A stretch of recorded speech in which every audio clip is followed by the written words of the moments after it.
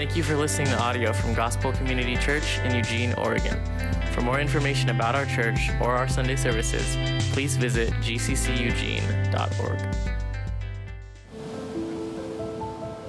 Judges is one of the most violent and bloody books in the Bible.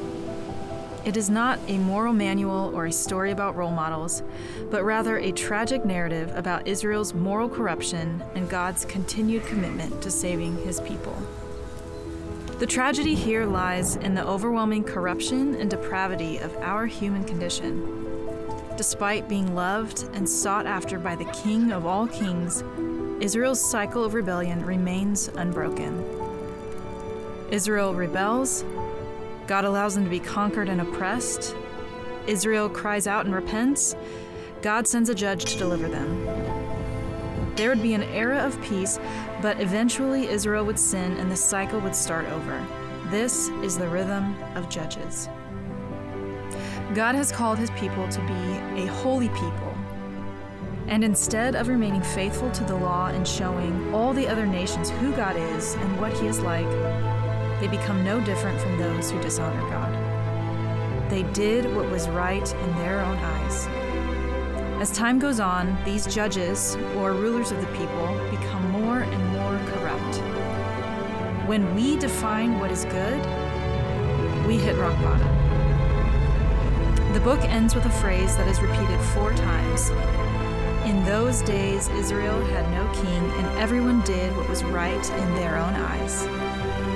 They have no king, nobody to unite them and bring them out of their cycle of corruption. They need to be rescued. They need a king who can rescue them from themselves. The book of Judges not only points to King David, but points to our ultimate king, the one who can rescue us fully, Jesus.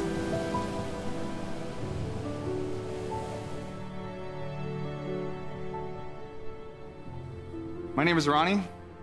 I'm one of the pastors here at Gospel Community Church, and it's my privilege and honor to bring you God's Word today. I wanted to say a real quick shout out to mothers everywhere. Happy Mother's Day. And for fear of asking mothers to do anything more than they've already done, I don't want to ask you to stand up, but can we just give a round of applause for moms everywhere? Yeah. And thank you to my beautiful and lovely wife, who's the mother of 4. And about 4 months ago, it was 4 under 4. So pray for her. Mother's Day is a difficult day for some. I actually didn't grow up with a mom. She was an alcoholic and kind of very absent. So for some people, it's difficult. Some people have lost their moms. And so just keep mothers in your prayers today. They do a very, very important work and job in raising up and building future soldiers to go out and claim hearts for Christ and share the good news of the gospel. And it's a very difficult and sometimes very unrewarding task, it seems. I know my 4 children are super ungrateful sometimes. So moms need a lot of praise. They do a good work. And as someone who wasn't raised with one, you are important. And I noticed that there was something missing growing up. So mothers are very important. So we're picking up in a series. We've been going through the book of Judges. This series is entitled, Trust Me, I Know I'm Right. And it's intentionally misspelled because this is something that we see all throughout human history, but specifically in the book of Judges, people oftentimes are very arrogant with the way they live or the things that they decide to do, thinking that they know what is right in their own eyes. I'm only 31 years old. How arrogant would it be for me to ignore the collective wisdom of human history? But even so much more to turn a blind eye to what the sovereign and all-knowing God of the universe has given me in his word, to just completely ignore that and abandon it and think I know best.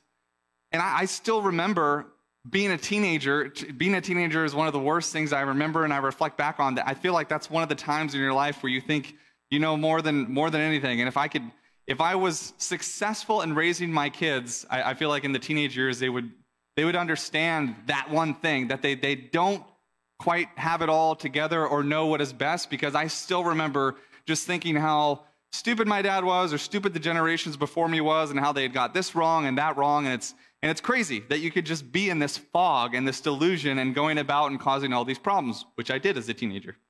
And the people of Israel are doing the same thing. God had rescued them, he had given them his law, and they had completely forgot and abandoned them, and it got them in a whole lot of trouble, some of which we'll see in the text today.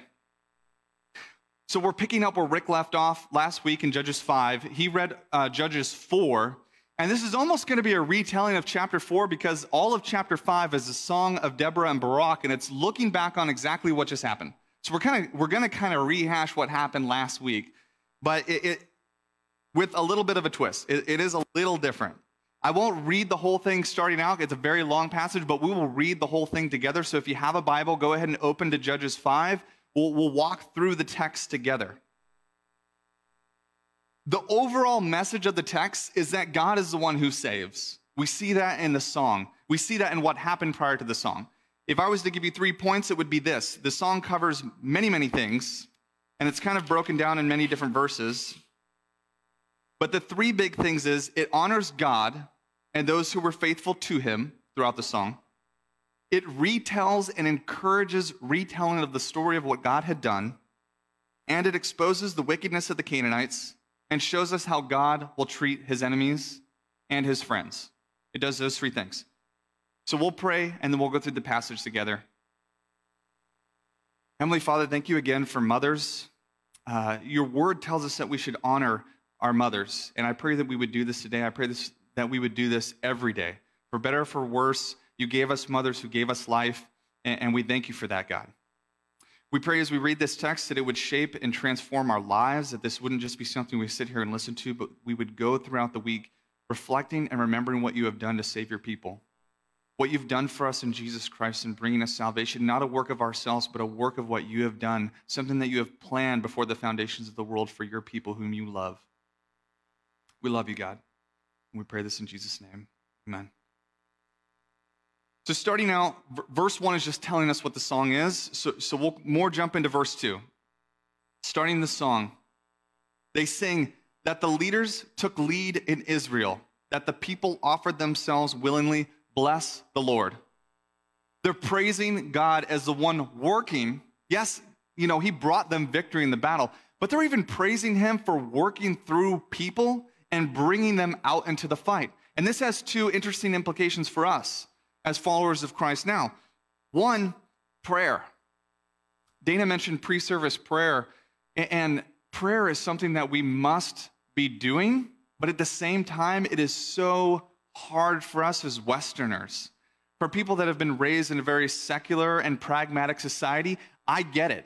I didn't become a Christian until around my sophomore year of college, until I was in my 20s. And so to pray doesn't seem very practical, but here they are blessing and praising God for even working in people to bring them in. So we need to be about the work of prayer. If you're able to come to the 9:15, I highly encourage you show up in prayer, because me, Rick, Wally, anybody here will be able to do absolutely nothing in bringing the kingdom of God and the peace of God to Lane County through our own efforts. It's impossible.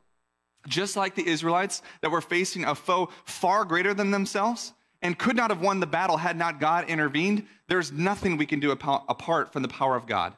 That's one implication. The second one from this verse, she's praising and blessing God for the people that showed up for battle.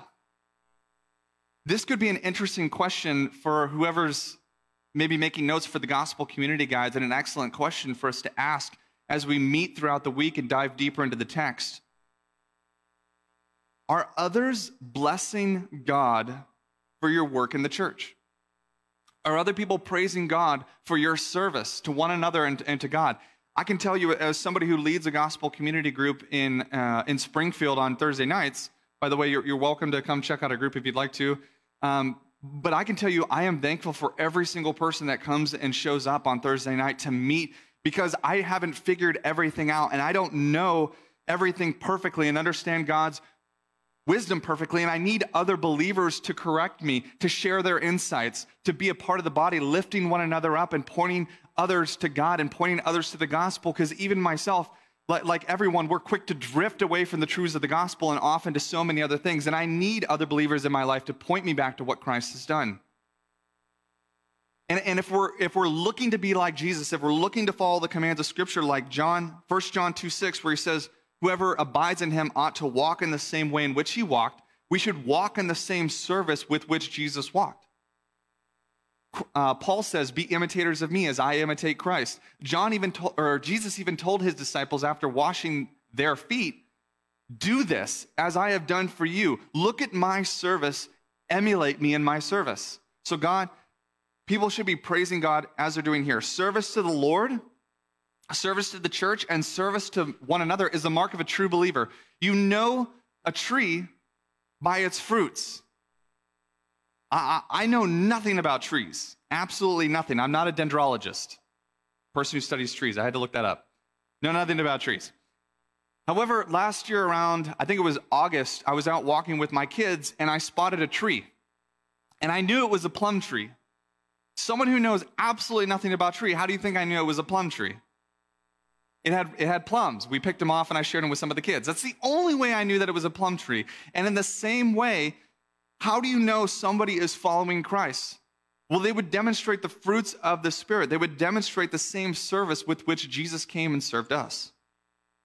Jesus says again in John 13, by all this people will know you're my disciples if you have love for one another.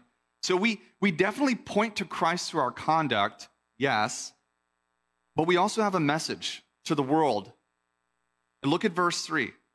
It's not just about what God's people have done, God working through them, but it's also telling people to listen to what God has done. Verse 3, hear, O kings, give ear, O princes, to the Lord I will sing, I will make melody to the Lord, the God of Israel.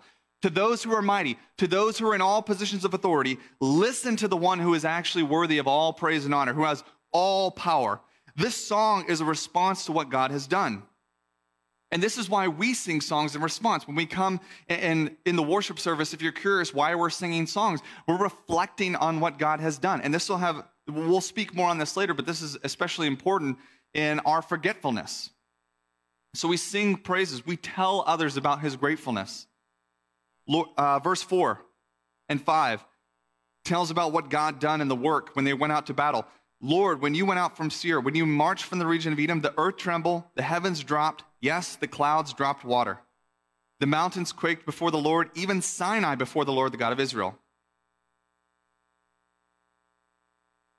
When the ground becomes unsteady, when the sky is falling, when what once was stable becomes unstable, it can be very scary. In our lives, we experience different things like this that shake us to our core. These are literal things that are happening. But this is a song of praise.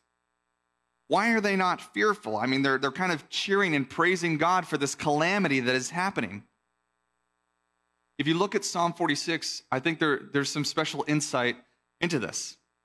In verse 2 of Psalm 46, it says, therefore we will not fear, though the earth gives way, though the mountains be moved into the heart of the sea, though its waters roar and foam, though the mountains tremble at its swelling. But why? Why will they not fear? Well, look at verse 1. In Psalm 46, it says, God is our refuge and strength, a very present help in trouble. The Canaanites weren't going to God for refuge. The reason why the Israelites had peace amongst the chaos was because God was their refuge.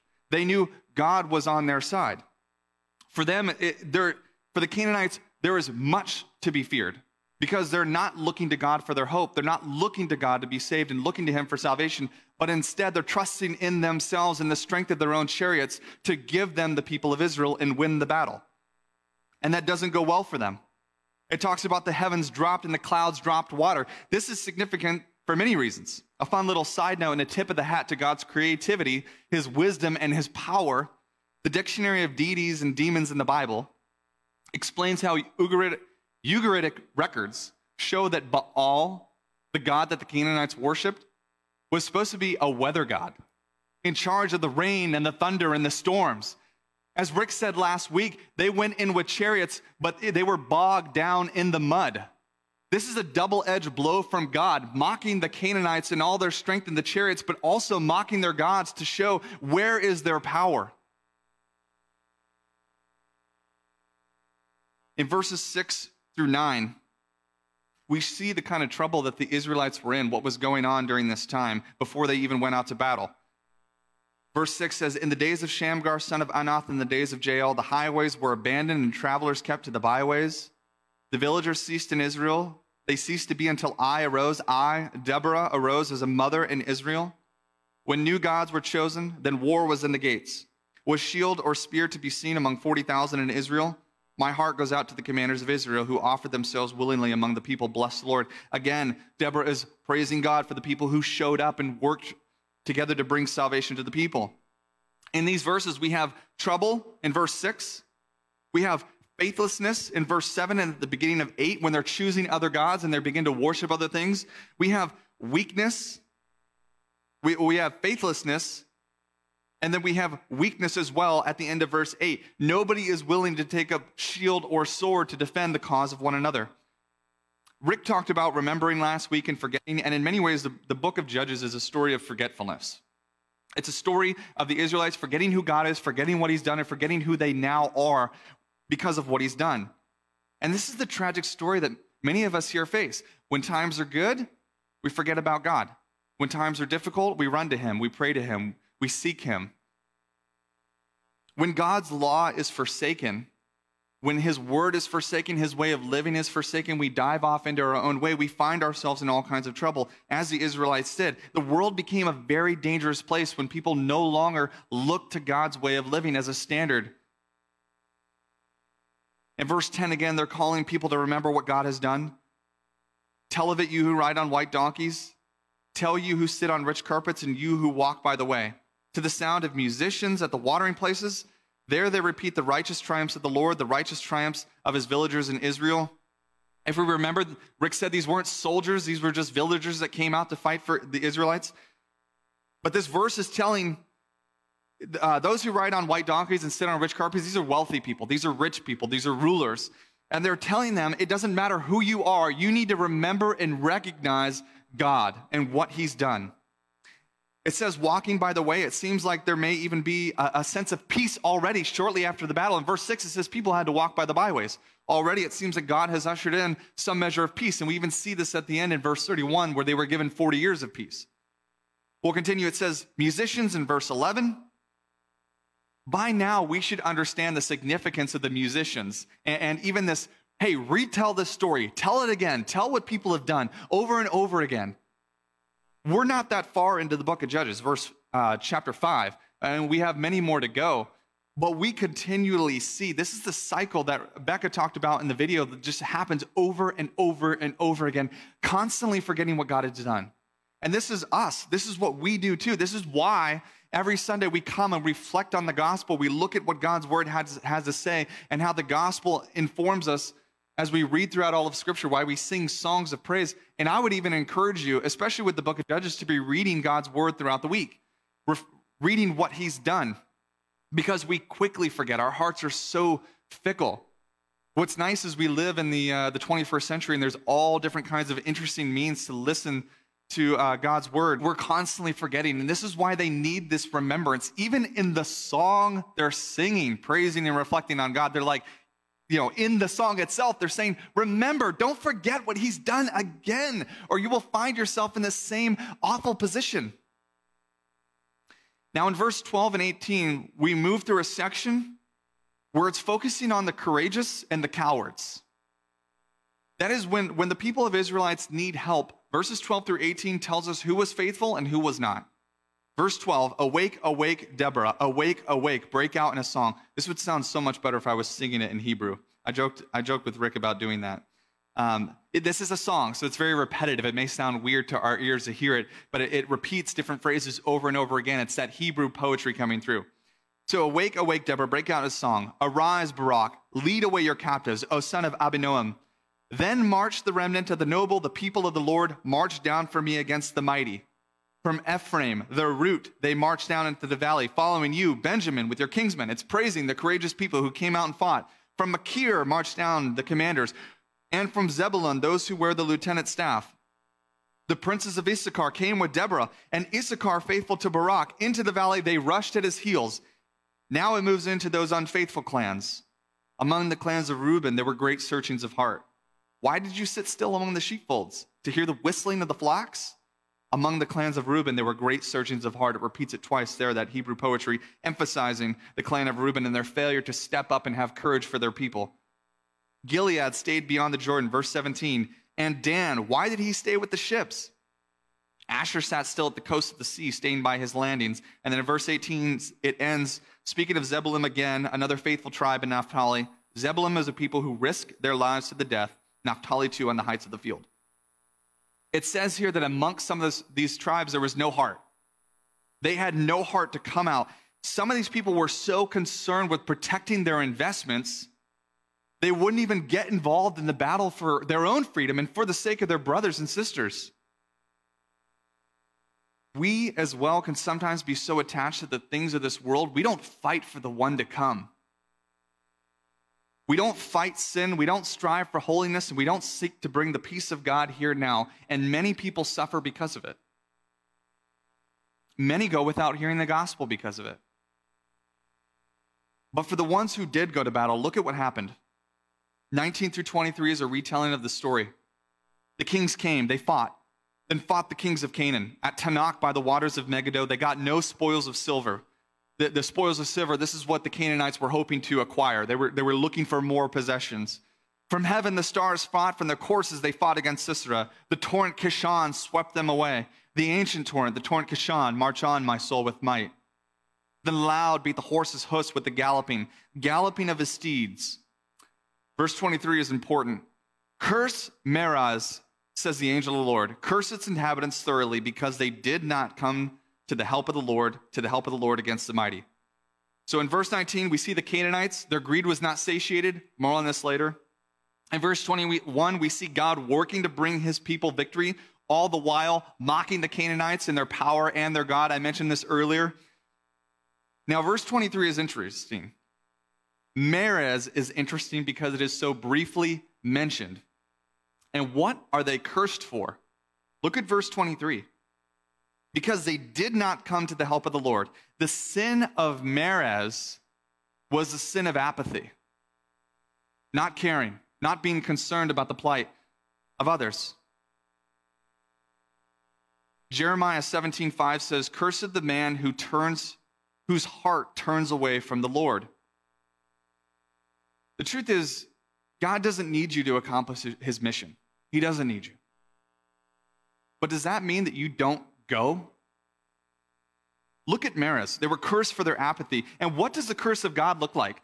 If you look at Galatians 3:13, Deuteronomy 28:20, or even Genesis 3, we see that the curse of God is death. It's separation from God. It's casting out from his presence. It is death.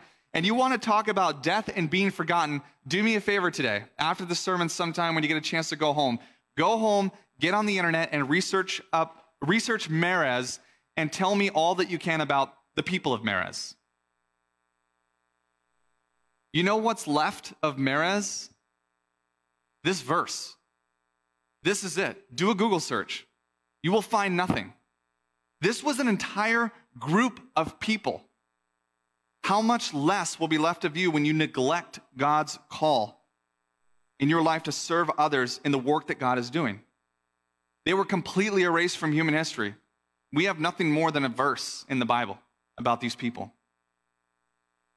Revelation 3:16, when Jesus is rebuking many of the churches, he says to one church in particular, "So because you are lukewarm and neither hot nor cold, I will spit you out of my mouth." A very harsh rebuke from God about the sin of apathy. It's funny we go from Merez, one verse in 23, to now verses 24 through 27, looking at Jael. 24, most blessed of women be Jael, the wife of Heber the Kenite, of tent-dwelling women most blessed. He asked for water, she gave him milk. She brought him curds in a noble's bowl. She sent her hand to the tent peg, and I didn't mention this again at the beginning of the sermon. It doesn't look like there's too many little kids in here, but Judges is a very violent book, FYI. Earmuffs if you need to, but she sent her hand to the tent peg and her right hand to the workman's mallet. She struck Sisera. She crushed his head. She shattered and pierced his temple between her feet. He sank, he fell, he lay still. Between her feet, he sank, he fell. Where he sank, there he fell dead. It's funny, we go from the one verse about Merez to these of Jael. How much do we hear about Jael?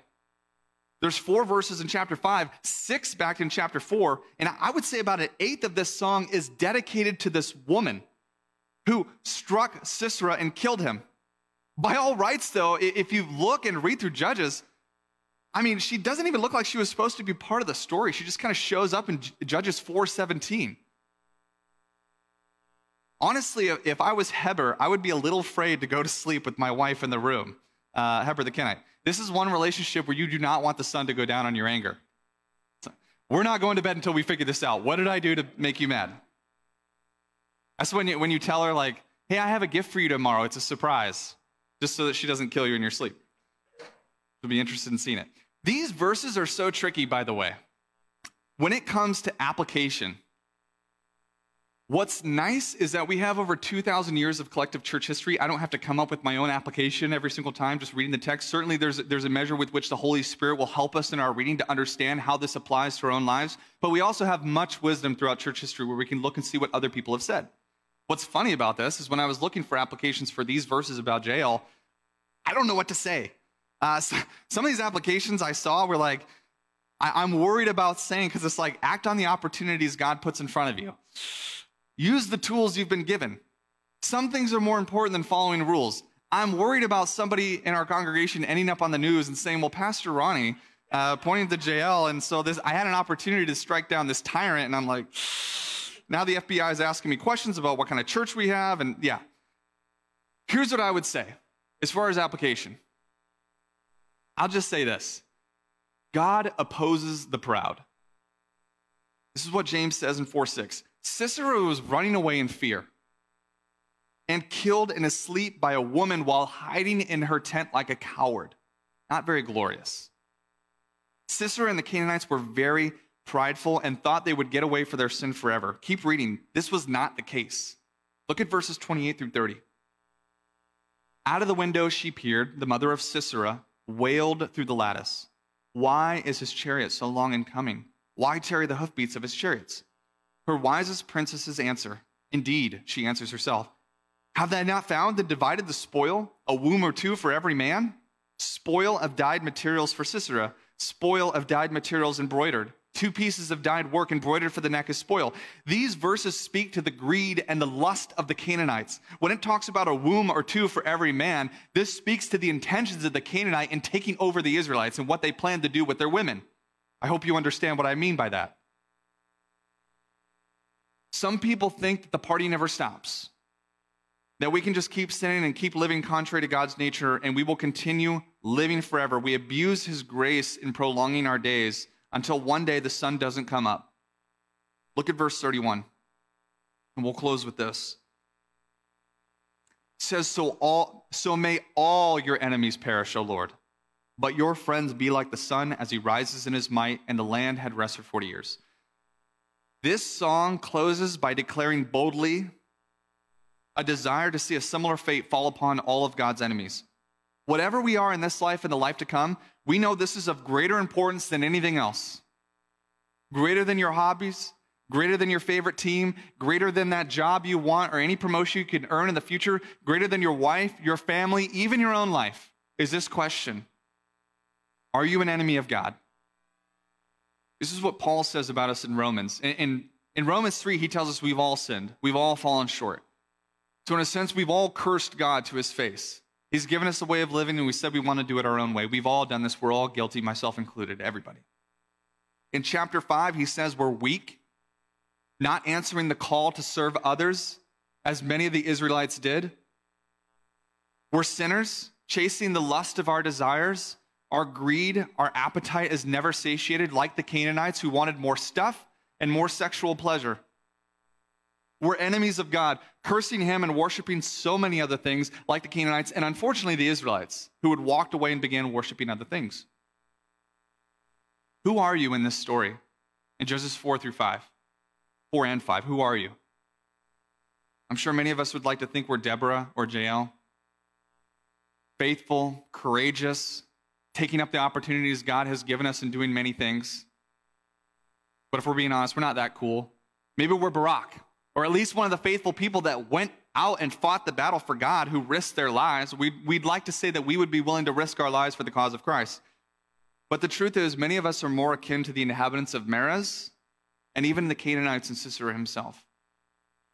Apathetic, greedy, lustful, idolatrous, running from the presence of God, hiding in shame, as Sisera did in a tent, or even a church building, hoping to escape the wrath of God.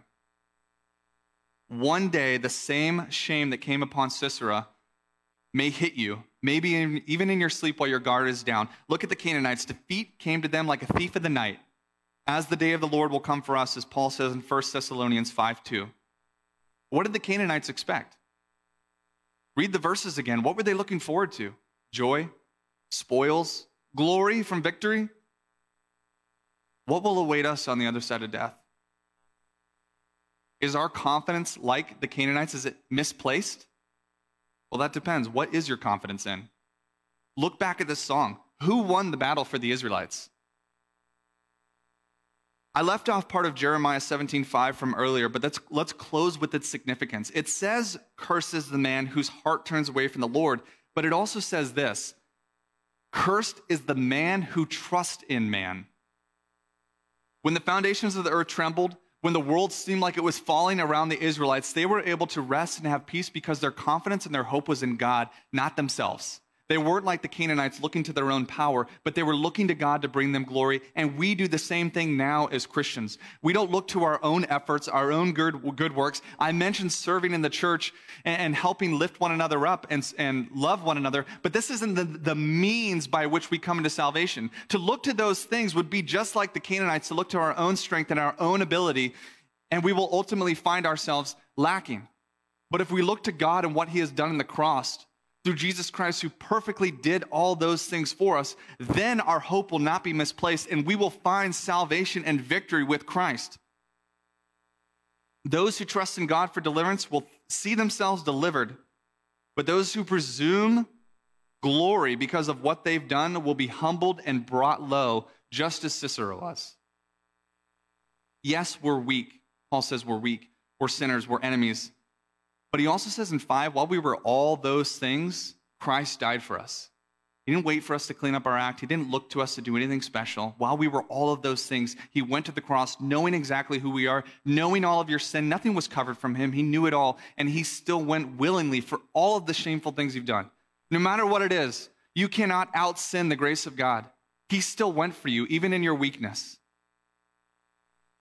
Also that we could be called his friends and rise like the sun, partaking in his glory, experiencing deliverance, and entering into his eternal rest.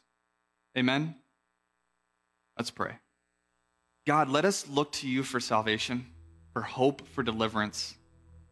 Let us not foolishly think that somehow we can merit up enough good works or enough power or glory to impress you. But look to what you have done, praise you, remember this, reflect on it, and not be so quick to forget what you've done for us and the goodness you've shown us. In all the brokenness of which we were, you came and entered into that and rescued us. Thank you, God, for all you've done. Amen.